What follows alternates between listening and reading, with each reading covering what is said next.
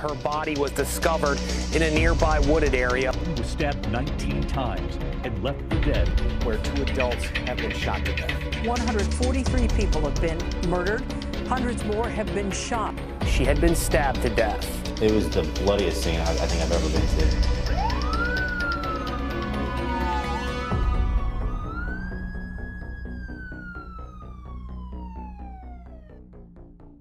Welcome to the newest true crime podcast, Dark and Deadly. We're your hosts. I'm Haley. And I'm Gina. And we started this podcast because we're both super into true crime and podcasts. So here we are. Yes, very into it. And then we're just going to switch off every other episode with one of us covering a case that has been heavy on our hearts lately, or it's a case that we're just super interested in. And then if you have any suggestions, any of our listeners out there, feel free to send us a Gmail at darkanddeadlypod@gmail.com. And then we also have an Instagram where we'll post. Yeah, so I think the idea is that we'll post the articles that we found, any videos, audio recordings, whatever additional information we can give you guys into what the case of the week is. So there will be lots of really important and key details that we'll post on our Instagram page. Right. And then if we're doing missing persons cases, that'll have also resources on if you have any additional information that could be pertinent to closing cases, that will be on there as well. Yes. So the Instagram is at Dark and Deadly Pod, which I realized our acronym is DAD, Dark and Deadly. We're kicking it off with a bang. We just love dads. They're the best. Yes. Okay, so today I am going to start us off with a missing persons case. And I like to cover missing persons cases or like unsolved cases, even though they're super frustrating at the same time. Just because there have been instances where cases have been solved by people who aren't in law enforcement. There have been podcasts that have helped solve cases even. And sometimes people have information they just don't know could be helpful to a case. So I like to spread word and awareness. I know Gina does too. We just kind of like to talk about it and get that information out there. So today I'm going to fully.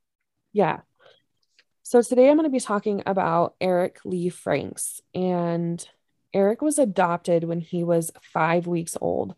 I did not get a year in here of when Eric went missing. Can you look that up for me really quick? Yes, I can. Because I don't know why I don't have the year that he went missing. I don't think. So Eric was adopted 2011, March of 2011. Okay, cool. So Eric was adopted when he was 5 weeks old to an incredibly loving couple who were struggling on their own to conceive. And they did actually end up biologically having a daughter, Eric's sister, a few years after they adopted Eric without the help of adoption. I don't know if they did fertility treatments, not that that really matters to the case, but the family was super close-knit, and Eric was born in North Carolina, but the family ended up moving to Nashville, Tennessee, where they lived until Eric graduated high school. So he spent most of his childhood in Tennessee. He had a lot of personality, big energy, and was super funny. He kept everybody on their toes. Everybody just enjoyed being around him. And he had super big dreams of becoming either a producer or a screenwriter. And his plan was to move to California after he graduated. But after he graduated, he took a break to evaluate his life and what he wanted to do. And then at 19 years old, he made the decision to meet his biological family, even though it was a closed and private adoption. But he did meet some of his biological family, even though his mother did die when she was still fairly young. And I don't know if that was also a reason why she gave him up for adoption. Is that she was a young mom and, yeah, couldn't handle a baby. Yeah, I don't know if she had health problems or maybe like a drug addiction. But she did die when she was still fairly young. That's sad. Yeah. And so he was able to close that chapter in his life that he always wondered about and move on after he met his biological family. So that's good for him. And then he moves out on his own, and his mother introduces him to a young girl by the name of Kendra. And I believe Kendra was 15 at the time of their meeting. So he was 15, or sorry, she was 15 and he was 19. And they were just friends at first, but by the time Eric was 21, which this would make her 17, they started officially dating. And their relationship didn't last too long, and they ended up breaking up by no choice of Eric. Eric was still very much in love with Kendra when she left him, but they went their separate ways. And she had called a friend by the name of John to help her move back to Michigan, where her family was. And after the breakup, he ultimately decided, Eric, after the breakup, decided to ultimately follow his dreams and move away from his family to California to pursue his career in the film industry. So he quickly realized that Los Angeles wasn't for him, and he couldn't afford the life that he wanted to live there. So he made a giant leap by moving to Mississippi on his own. He didn't have any family there, didn't know anybody there, but by the age of 26, he found a woman by the name of Gail who had already had a son previously with another man, and they fell head over heels for each other. Eric loved her and her son, and they ended up getting married. And at this point, he felt super at peace with his life. He was incredibly happy with Gail. They had started, their little family, and that was going well until about 2006 when things started taking a turn. And what really started all of this was his father passing away, which completely devastated him. Oh, understandably. I mean, like, I would feel pretty guilty living so far away. And if your dad died, it's Yeah. one of the main reasons I haven't moved away from where my parents live. right. And I think it'd be super hard for me. I mean, I miss my dad and my grandparents all the time. Oh, I can imagine. It's really hard. Mhm. If my mom wasn't here, I wouldn't be here. Oh, don't blame you. So he looked up to and adored his father. So it was really, really hard on him, and it took a toll on their marriage. And then shortly after this, the recession hit and Eric lost his job, forcing them to move to Ohio, which is where his mom and his family was living now. And there was a lot of tension building up in their marriage. He was having a hard time finding and keeping a job. He felt super lonely because him and his wife weren't getting along very well. So at this point, he starts reconnecting with old friends on Facebook. And Good old Facebook. Good old Facebook. I miss the MySpace days. I was gonna say this is like 2006, so that must have Facebook been like would have just been new, like Right. new, right? No top 8s for you to get jealous over. No, that was like I mean the first time I got a Devastating. Facebook. Well, and I think the first time I got a Facebook was like 2010. Yeah, I think I was in 2008. I would have probably been a freshman in high school. I think I got a Facebook in 8th grade. So everyone that's listening, we are 27 years old. Almost 30, so I don't want to talk about Don't say it. I can't handle it. So he goes to look for Kendra because he wants to talk to Kendra. He wants to reconnect with old friends. And he always referred to Kendra as the one who got away. Okay, so he really wanted to reconnect with Kendra. And he was having a really hard time finding her. And so he tries a different approach and he searches for the last person that he knew that she was with, and that was John. And it had been 16 years since Eric had seen Kendra last. And wow, like I that's said, a long time. Yeah, he would always refer to her as the one that got away, which I would be super offended if I was his wife. I know. Well, and are they divorced at this point? They were in the middle of a separation, but they were not divorced yet when he so he's kind of started rekindling what's still out there. Right. Mm-hmm.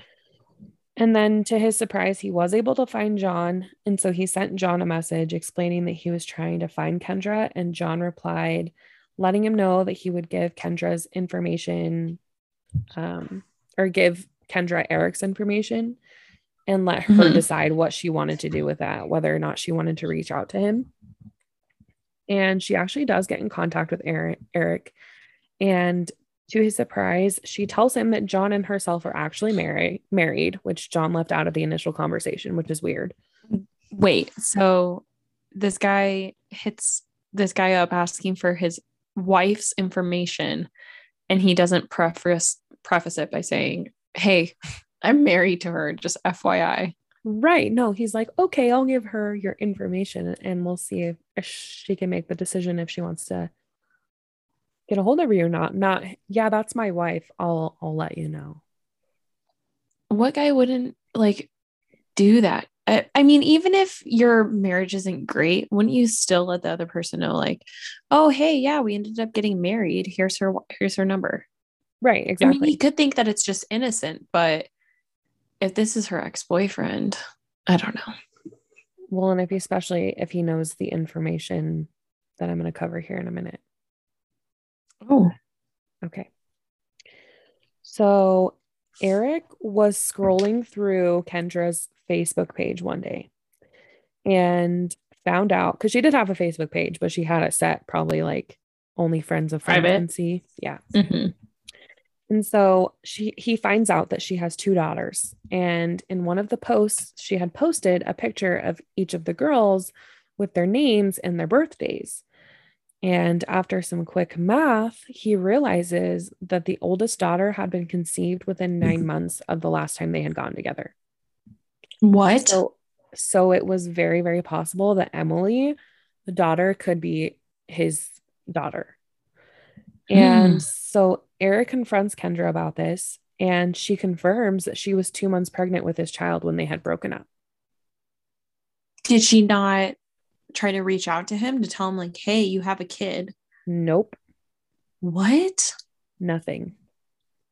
Oh my gosh. That's just horrible. Skipped town knowing that she was pregnant and never told him. So I guess that leaves me with the question, did John know that it was Eric's, or did he think she was his? I mean, so John drove her back home, right? To Michigan. Right. So maybe she could have passed it off as his kid if they had gotten together when he was driving her. I mean, listen, people have done weirder things to try to pass off a pregnancy as somebody else's kid. Right. So who knows? But she would have, if she was 2 months pregnant when they left. I don't know. Men are also not very smart, so they don't even know. True. And this was, I mean, a while ago, so. I didn't mean like men are stupid. I meant like in the ways of pregnancy too. Like they don't really. No. And that's sometimes, what I mean too, is that like machines. So if this girl was, how old was she when they found out? Well, they were together when she was 17. And that was like the 80s? Mm-hmm. Yeah. I don't think the medical equipment was that sophisticated yet, necessarily. Right. True. To give it like an actual conception date. Yeah, I don't think that. Finding out this information changed everything for Eric. He was beyond excited and wanted to meet Emily. He happily told his family the news, but they weren't quite as ecstatic as he was. And I have to say, I would probably be the same way. Really? Yeah. I mean, like in terms of, I wouldn't know if she was being honest or not. Because I would be extremely skeptical. Exactly. They really urged him to get a paternity test. Yeah. And it's a smart thing to do. It really is, because people are liars. So they urged him to get a DNA test done to make sure before he got too invested in this relationship. And he flat out said no. He had made up his mind. He told his mother that she was a girl version of him, that they looked exactly alike, and just in his heart, he knew that she was his. So he had no doubts whether or not Emily was his daughter and didn't really care what anybody had to say about it. So A paternity test That was is a never little done. too much confidence. Too much confidence. I think he was just like really holding out hope there that maybe him and Kendra could rekindle their relationship and have this family that he wanted with her, which I find Well, him really and bizarre. After 16 years, you're still hung up on somebody. Do you know how much change somebody goes through in 16 years? But I think if you have like an unhappy marriage and then you think back to like, hey, this one thing that I had when I was younger, which is probably like the last real relationship that he had, I'm assuming, between Gail and True. Kendra was Kendra. So if it's like the significant thing and you look back on it and you constantly look back on it with like rose colored glasses Yeah. and you play that what if game enough, you're going to like fantasize about this relationship to the point where It doesn't matter she how much suddenly is time has like, passed. oh, fully. And then she's Yeah. like, hey, I have your kid. And that's just one other thing connecting him to her. And one other thing connecting him to this fantasy of like, oh my gosh, I have a daughter. Oh my gosh, it's with this woman that I still to this day think is the one that got away. Oh my Right. gosh, what can I like? It's And my this is ideal world, and I'm getting out of this divorce, and suddenly here's this. So I mean, right. It must be a sign that this is what's supposed to right. happen. Yeah. So I can get his like overzealousness, but you got to calm down and get a paternity test. Right. Just take a second. So Yes. by this time, Gail had it with their marriage. And within 2 years of moving to Ohio, she did leave the marriage and filed for divorce. So on And they October, had no kids together, right? no kids together, only her son from the previous relationship. Okay. So on October 25th, 2010, so I guess I did have the year in there, Eric left for Michigan and he wanted to go and co-parent with Kendra and possibly try rekindling a relationship with her. And even if that didn't pan out the way that he wanted it to, he planned on staying there regardless and at least having a relationship with Emily. And Kendra made it seem like this was a possibility for him. Like as soon as he got there, he was going to be able to meet Emily and, I mean, make up for lost time basically and getting to know her and everything. But that is not how it panned out at all. So he stayed in a motel for a little bit because his options were pretty limited due to the finances that he still struggled to have and keep a job. And then if you add moving into a completely different state, that causes a lot of financial issues. So Oh, yeah. he's living at this motel. That's all he could afford. He would find odd jobs here and there to make money. And he would even do some work around the motel for the owner in order for him to kind of pay his way to stay there. So his first month in Michigan was pretty rough. Eric would talk to his mom frequently and she would ask how things were going and if he had finally met Emily yet. And he claimed Kendra was playing a lot of mind games with him. Uh-oh. So like I said, before he moved there, she made it seem like they were excited for him to be coming and that Emily knew about her dad. But what she really did was just lead him on. And I don't know if she didn't expect him to actually make the leap and move there. But once he got there, things were not how she made it seem like it was going to be. So Kendra essentially starts, he like had the rug pulled out from underneath him. Yeah, definitely. Kendra starts telling him that they didn't know if they should even let Emily meet him or tell her that he was her dad. I mean, I would be devastated. You give up everything. I mean, your marriage is falling apart. You move completely away with the expectations of meeting your daughter, and then all of a sudden you get nothing out of it. I'd be pretty frustrated. But he didn't give up. I would too. And it did end up paying off for him. I guess he's not as petty as I am because I'm pretty petty. Kendra started picking him up on Fridays with Emily, and they would go and do things together, like go to the mall or go roller skating. And Emily still didn't know that he was her father. Kendra had just been introducing him as a friend. And then in late November, early December, Emily found out that Eric was her dad. And Kendra and John at this time, I guess, were estranged. So I don't know if that's also why John didn't mention that they were not married, or that they Still were married. bizarre. Still bizarre weird to me. Their marriage Fully. is on. Yeah. I mean, even if your marriage is on the rocks, I'd be like, just so you know, I am technically legally married to somebody. So did you find out at all if John was aware of the fact that Emily wasn't his daughter? I didn't find it anywhere. Interesting. Because either Kendra played it off like it was John's kid, or John stepped in and raised another man's Eric's child. Right. But at that point, even if it's the latter, isn't that kind of weird that he didn't mention that he was married to Kendra if he was aware that he was raising his child? Yeah. Yeah. I don't know. I mean, Kendra and John are very weird people. Explains it. Yeah. So it might seem at this point to Eric that things are kind of working out in his favor. Kendra's relationship is rocky. He's hopeful that they might end up together. March 10th, 2011 rolls around, and this would be the last time that Eric's mother spoke with him on the phone. He sounded super excited and happy on this last phone call. He was telling her that he was going to be moving out of the motel, and there was a good job in the opportunity in the works for him. He sounded like he was starting to get his life together, and she was very happy for him. This was 5 months after he moved there, so this is what he's been working towards, and he's finally getting it.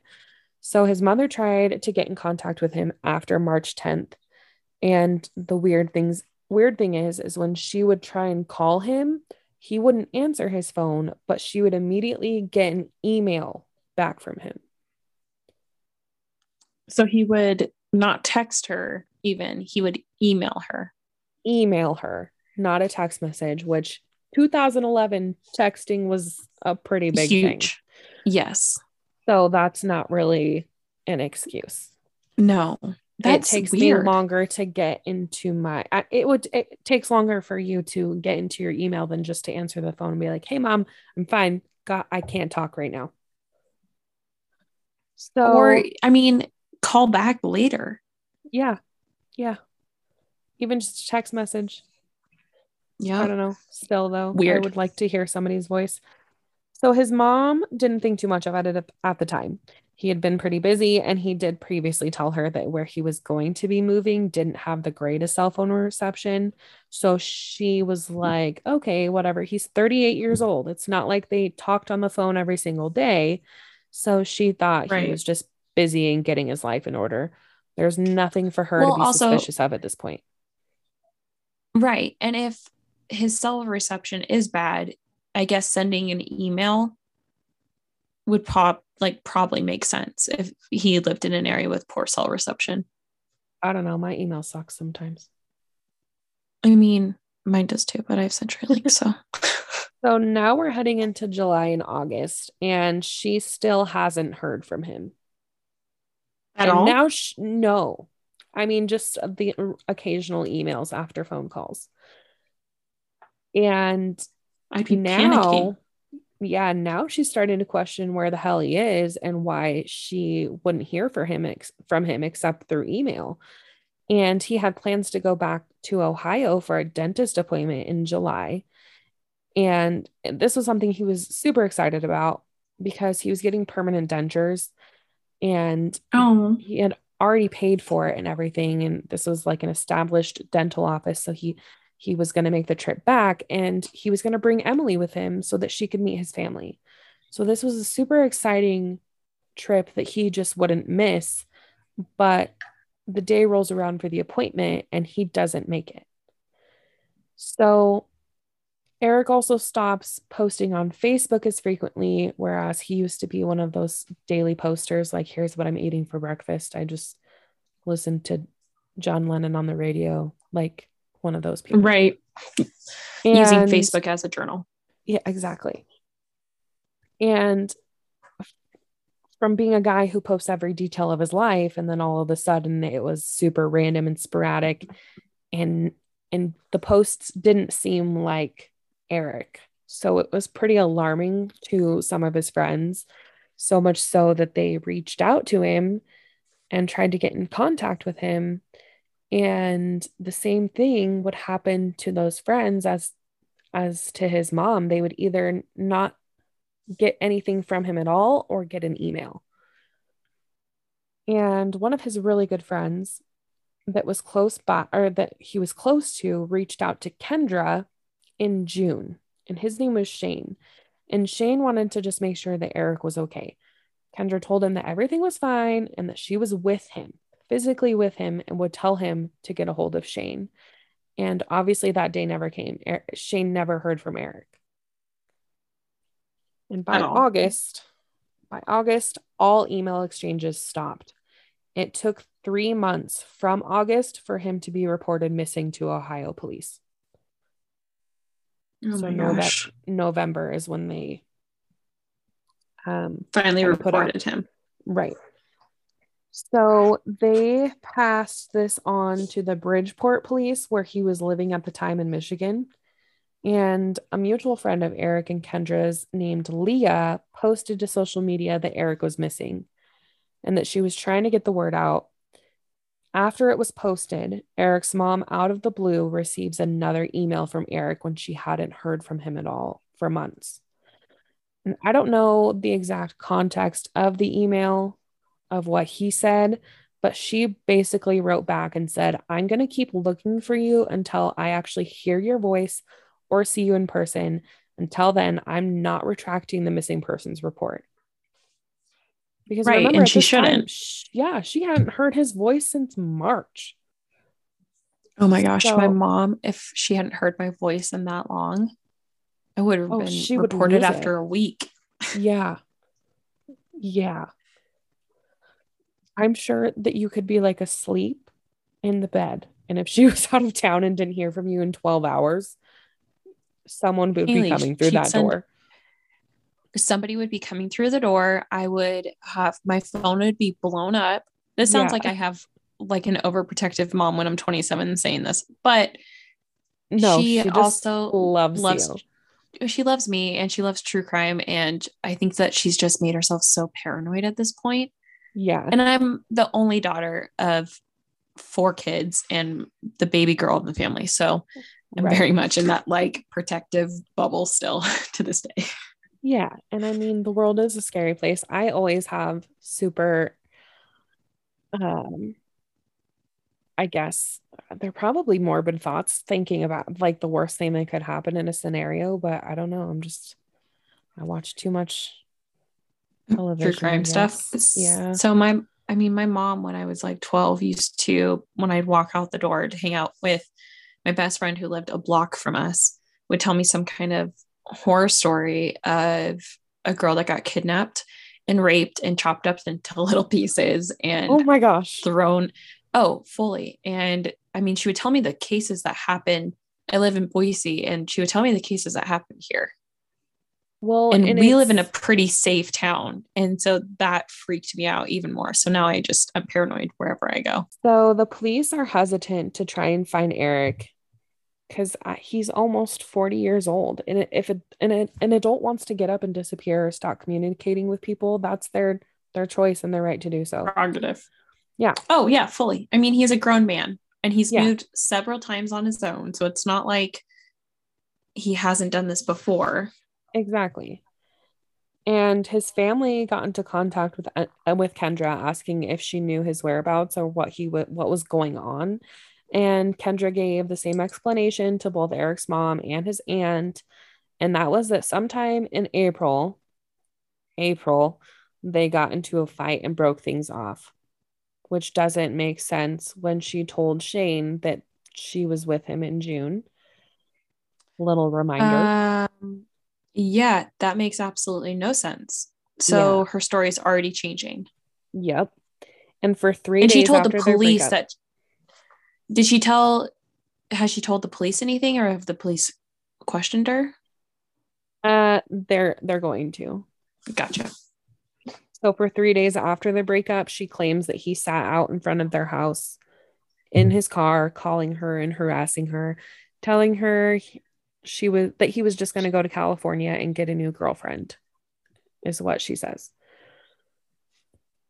So authorities got the same story from Kendra when they finally decided to pursue this as a missing persons case and not just like an adult runaway. And it was proving to be super difficult given the timeline of events. There had been so much time that had passed. So they try and route the emails that were sent, and the location of the last one that was sent out happened to be a Burger King. But since it had been so long, there was no surveillance footage. So that was a dead end. And then they look into his cell phone records and they find out that shortly after he spoke to his mom the last time in March, his phone was turned off, then back on again, then back off. And all the cell phone tower pings were around the area in Michigan that he was living in, not in California or anywhere else. So the story that Kendra gave doesn't match up with the evidence, nor does it match up with the fact that she told Shane that she was with him in June. So we're going to go for it. Well, why would you? This is so early on. How do you not remember what you're telling people? Right. And especially like that's a 3-month difference between when you're saying you last saw him and when you were telling people, his best friend, that he was with you. Yeah. Like that's not a small time period. So either, I don't know, she had enough time to think about it and be like, I need to change my story, or she genuinely forgot that in June she had talked to his best friend and said that he was with her. I'm sure that's what happened, is that she panicked when he called, not expecting that, and just said, I'm with him right now. What do you mean? I'll let he's him know fine. I'll let him know to give you a call. That's probably what happened. So we're going to bounce back to March 21st really quick. And this was 11 days after the last time Eric talked to his mother. And there were a few phone calls made from his phone. There was a couple calls made to a local business that kind of led to a dead end. There wasn't really any weight, I guess, in those phone calls. And then there were 2 other ones. One was to a dental office and one was to a salvage yard. And the salvage yard, unfortunately, did come up empty as well. They had no record of having his car there, which was at that point in time missing, or of him inquiring about parts for the car or anything like that. And then the dental office says they didn't speak to Eric and that he was not a patient there, but guess who was? Kendra. Wow. Yeah. So they go and question Kendra, but she denies using his phone. Here is Kendra being interviewed by now retired Detective Sean Waterman about why there was a phone call with Aspen Dental made from Eric's phone. I checked Aspen Dental because I was looking for dental records. He was never a patient there. No, I gave him. But you are. I am, and I gave him. So why would someone be calling Aspen Dental? Okay, that tells me. Hear me out here. That tells me that you probably got the phone. I don't have his phone. Hold on, Kendra. Hold on. Okay, so she never said really to me that she didn't make the phone call. From what I heard, she was. I think trying to say it.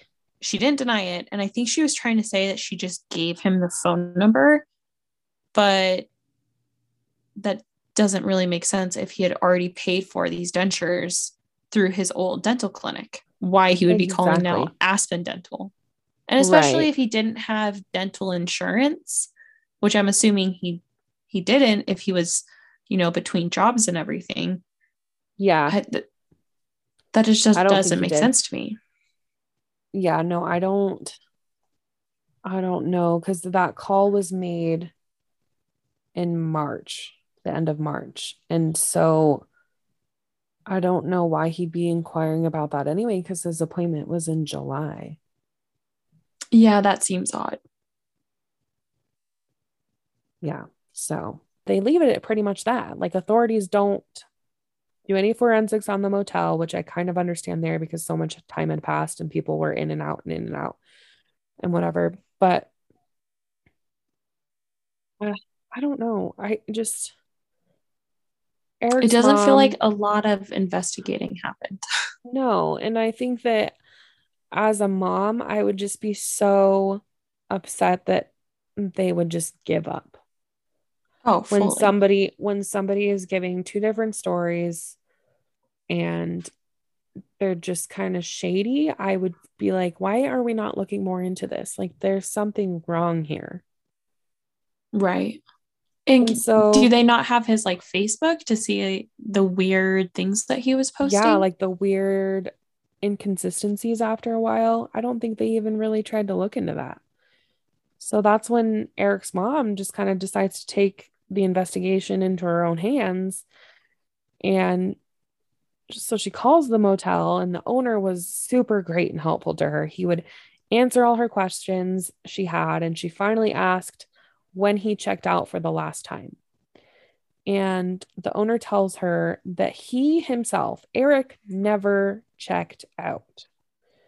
On the 14th of March, Eric went in and prepaid for the next week. And then on March 15th and 16th, his car was there in the parking lot and his lights in the room were on. And then the 17th through the 20th, his car was gone, but the lights in his room were still on. So the owner kind of gets suspicious and did his own little welfare check. He had gotten close with Eric from staying there and doing jobs around the property. So when he went into the room to make sure that he was okay, he found no Eric, but his belongings were in complete disarray and all of the lights were on. What? Yeah. Like his room had been ransacked? Yeah. And then later on the 20th, he sees Kendra going in and out of the room, grabbing belongings and loading them into a car. So he saw Kendra there. He saw Kendra loading stuff into the car. And he wasn't too alarmed at this point because he knew who she was. Eric had kind of briefed him on the situation as to why he moved there and who Kendra was. And when he approached Kendra to ask what was going on, she explained that she was just there picking up some of Eric's things for him since he was moving out. And then I mean, that's explainable enough. Right. And then over the course of 2 days, she went in and packed up all of his stuff. And then Kendra herself turned the keys over to the motel manager. So that was kind of strange. Odd.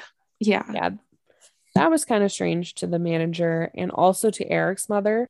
With this information, Eric's mom reached out to the authorities again, and they decided to go and interview Kendra again about what had transpired at the motel. And of course, they were told a completely different story. Kendra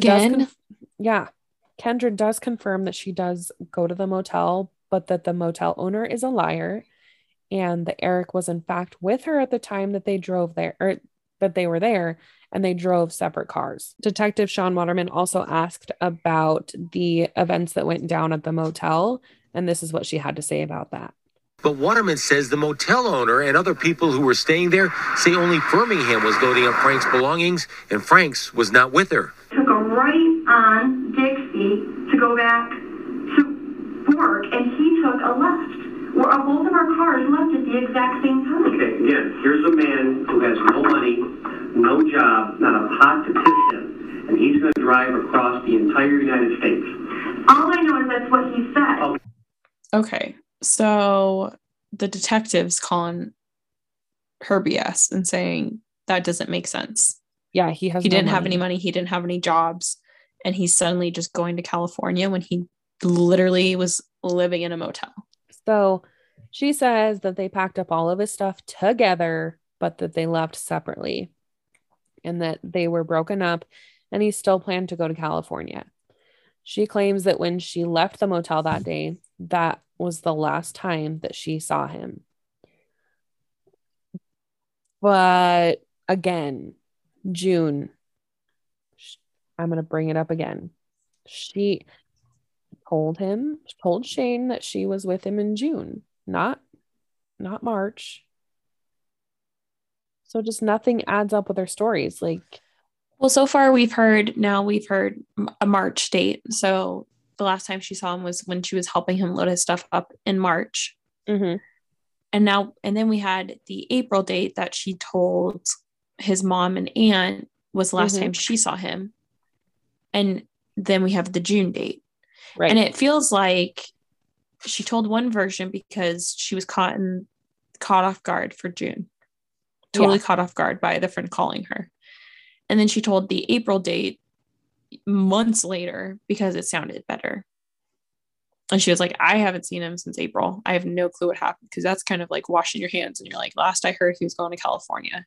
Exactly. And then when confronted with like proof of something, someone saying, I remember her there, she comes up with a March date and then tries to wash her hands of him even sooner and being like, that was the last time I saw him. I've never seen him since. Yeah. And then Kendra offers up a theory to the authorities that they should look into one of the maids at the hotel. So again, trying to wash her hands of anything. Yeah. The maid apparently had a little crush on Eric, but she was married. And her husband apparently had some ties to scary people in the area. So the husband probably did something.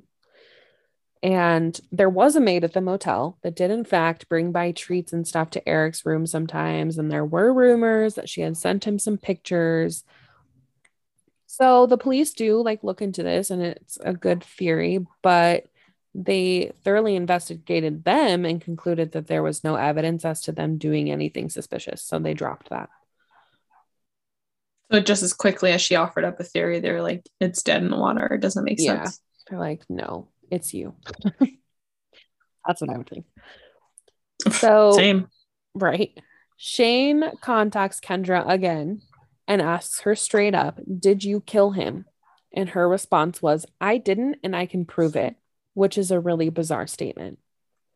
It's almost like not that I know of. It's almost like I didn't, but I know who did, and my hands are clean. Right. So obviously she knows who it is. Well, if she it also wasn't already her. offered up the maid, and that went nowhere. So who else does she know that she's not telling the police about? Right. I mean, all of it leads back to Kendra. Mm-hmm. And then authorities weren't able to get any concrete evidence on anything or anyone. There wasn't enough of anything to push forward a further investigation, so it kind of went cold. And then shortly after all of this started going on with Kendra being questioned and everything, her and John decide to move to Florida. And this was apparently back together? I guess so. And this was apparently a very spur of the moment decision, because according to their neighbors, one day they were there and the next morning everything was gone. What? They literally moved out in the middle of the night. That doesn't scream suspicious or anything. No, you don't do that unless you have something to hide. And even some of their extended family moved with them, which is weird. Extended family moved? Extended family.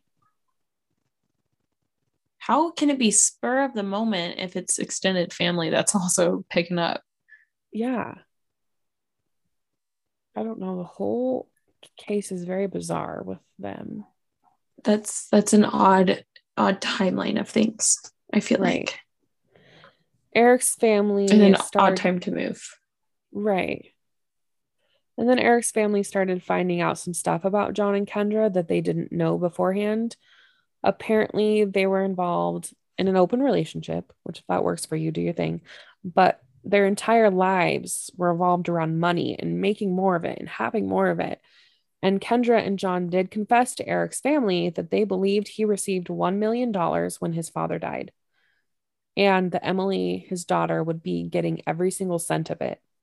And that right there screams a motive for murder to me. I mean, yeah.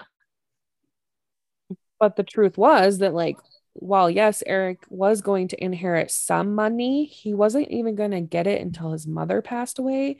And it was nowhere near $1 million. So I don't know where they even pulled that from. Do you think possibly Eric had bragged about the money to try and win Kendra over? Maybe that's a good, yeah. Or even to the extent of like I will be able to take care of you and Emily if anything happens. Oh, fully. Yeah. So John and Kendra also ran an adult care facility, and they were currently in the middle of being sued with that also. It's another good reason to skip town. Yeah, there was a man apparently that was found deceased on the property, and the family of the man pursued a civil lawsuit against them surrounding the man's death, like it was suspicious. They're just a very suspicious couple, apparently. Interesting. Eric's mom went and put up missing posters around the area that Eric went missing and went on the news. And then a man came forward to authorities that was Eric's neighbor in the motel. And he had left the motel and went out of town for some time for work. And then when he returned, he saw the missing posters of Eric and thought it was extremely odd. And it made no sense to him based off of what he knew about Eric, which I'm not sure how much he knew about him, but obviously enough for him to feel off about it. So his family contacts this neighbor, and he says that he witnessed something that could potentially be helpful for the investigation. And that was that at the motel one day before Eric went missing, a car came flying into the motel parking lot, and a man gets out and starts screaming at Eric, "If you don't stop messing with my wife, I'm going to put a bullet in your head. I am going to kill you." And then he gets back in his car and drives off. Eric's really? Eric's family contacts authorities again about this new information, so they bring in the neighbor to identify the man in the lineup. And guess who he picks out immediately? John. Yep. When previously John had stated to authorities that he had never, ever in his life met Eric, let alone seen him in person. So Sean Waterman of Buena Vista Township Police Department interviews John in September of 2012 as well. The detectives asked Birmingham's husband if he thought Kendra killed Franks. He asked me if I thought Kendra could do it. And, you know, I got to say, I can't imagine it. I mean, it's hard to imagine her, you know. Are you capable of it? No. Did you kill him? I've never met the man. So he says no, but I don't know. I mean, at this point, Eric has been missing for 10 years. Yeah. And there's just so much evidence that links Kendra and John being involved, and nothing else that could be a lead. Like he didn't have bad blood with anybody else. Yeah. Yeah. No, and I mean, he didn't have an enemy, but I think at a minimum, for sure, it links Kendra. And John at least probably knew about it and was protecting her. Who knows what knowledge he has? Yeah. Their stories just aren't adding up at all. Yeah. I mean, they're just rushed. I mean, if you're going to lie about something, you probably should think about it so much that it becomes a truth to you, and think of every scenario where somebody could ask you a question and have an answer for it if you're going to lie, I guess. I don't know. In 2013, the case was handed over to Michigan State Police, and state police took cadaver dogs over to Kendra and John's property, but nothing came of it, unfortunately.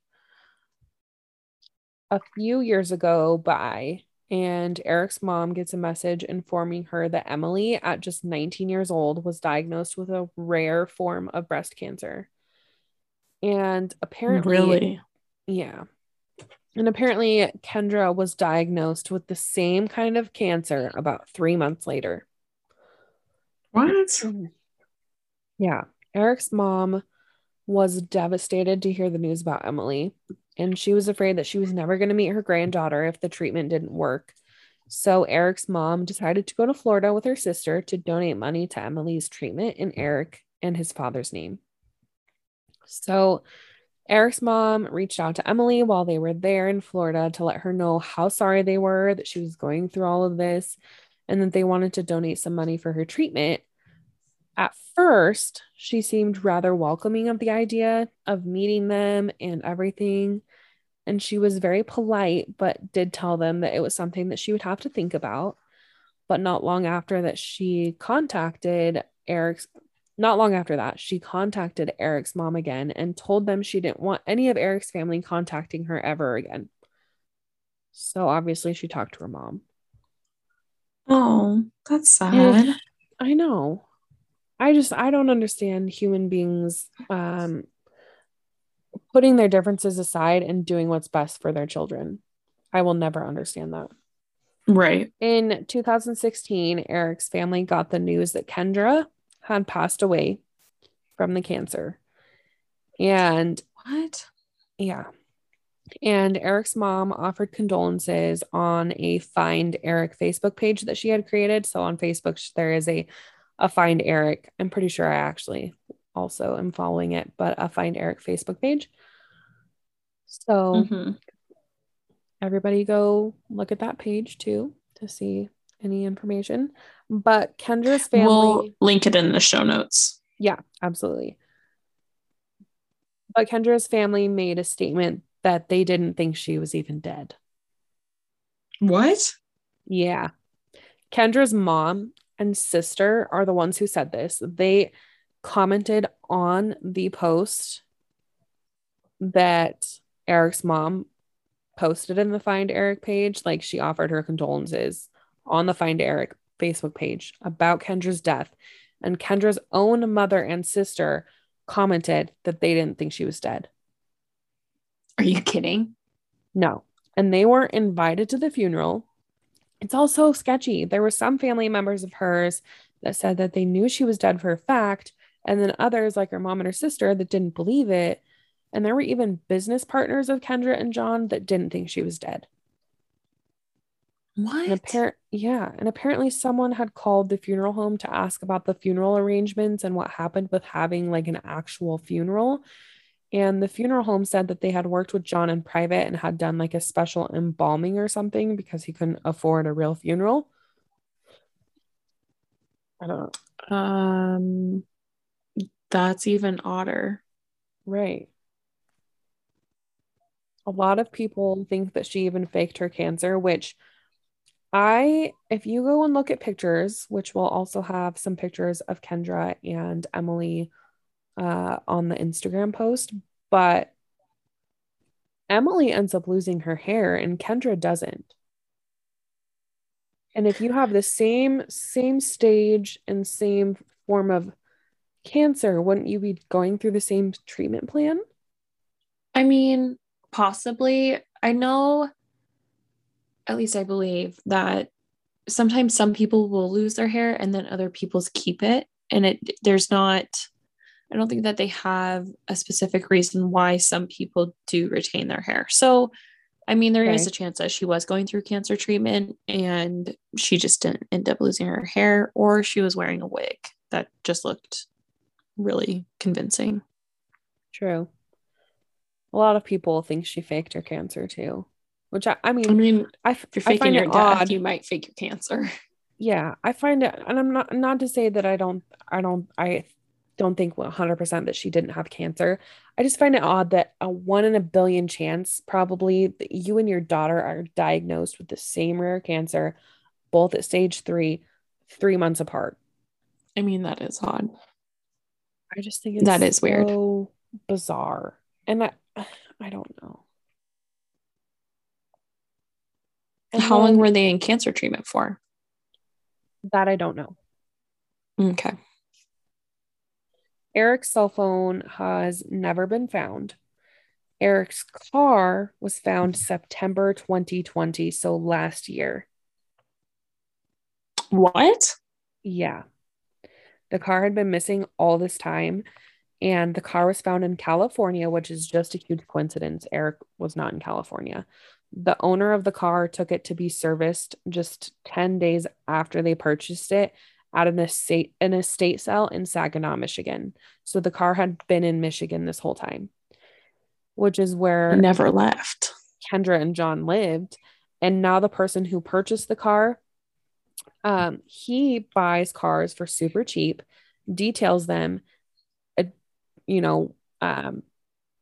gets them in better shape and then resells them.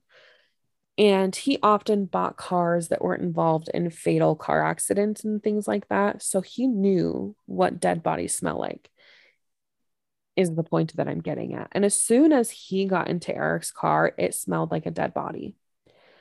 And there was a very large dark stain on the floor. So he was murdered in his car. It sounds that way.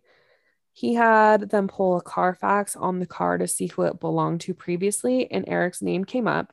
And so obviously he's seeing all of the stuff about him missing. So he gets into contact with authorities after finding out this information. And you will never believe where the car was before it made it into this guy's hands. Where? So the estate sale happened to be a previous patient of Kendra and John's. You're kidding.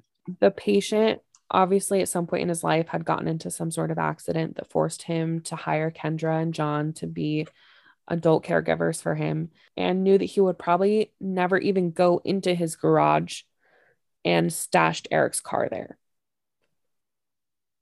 Oh my gosh. So the car was sitting in his garage the whole time. The whole time. And obviously this patient passed away just recently. And that's when they found Eric's car. And they're hoping that the new information of and having Eric's car can bring information to the case. But up until this point, I haven't seen any updates really on the car. I don't know. It's just so sad. Eric's family is left without a lot of answers. And the one person that has most of the answers is now gone to our knowledge. And I don't know, the fact that he walked away from his entire life that he knew to go and meet and be involved in his daughter's life, which that's all that most women want when they're raising a child, is for the dad to be involved if they're a good person. And obviously Eric was. So I don't know. It's just heartbreaking. It's really sad. And it's sad that, I mean, we now have his car 9 years after he went missing, and we haven't gotten any more answers besides his car was sitting up here, and the man who lived here was a patient of John and Kendra's. Yeah. And that concludes the case of Eric Lee Franks, and he's still a missing person. There's no evidence of, where he is. So I'm hoping that his car will give some closure to his family, but I think they would have found concrete evidence by now, since it has been almost a year. We're coming up on a year in September of them finding his car. So yeah. So sad. So sad. It is. If you do have any additional information that you think could help find Eric, or at a minimum give information to the officers, please contact the Michigan State Police. Their numbers will be in the show notes and also on the Instagram post for him.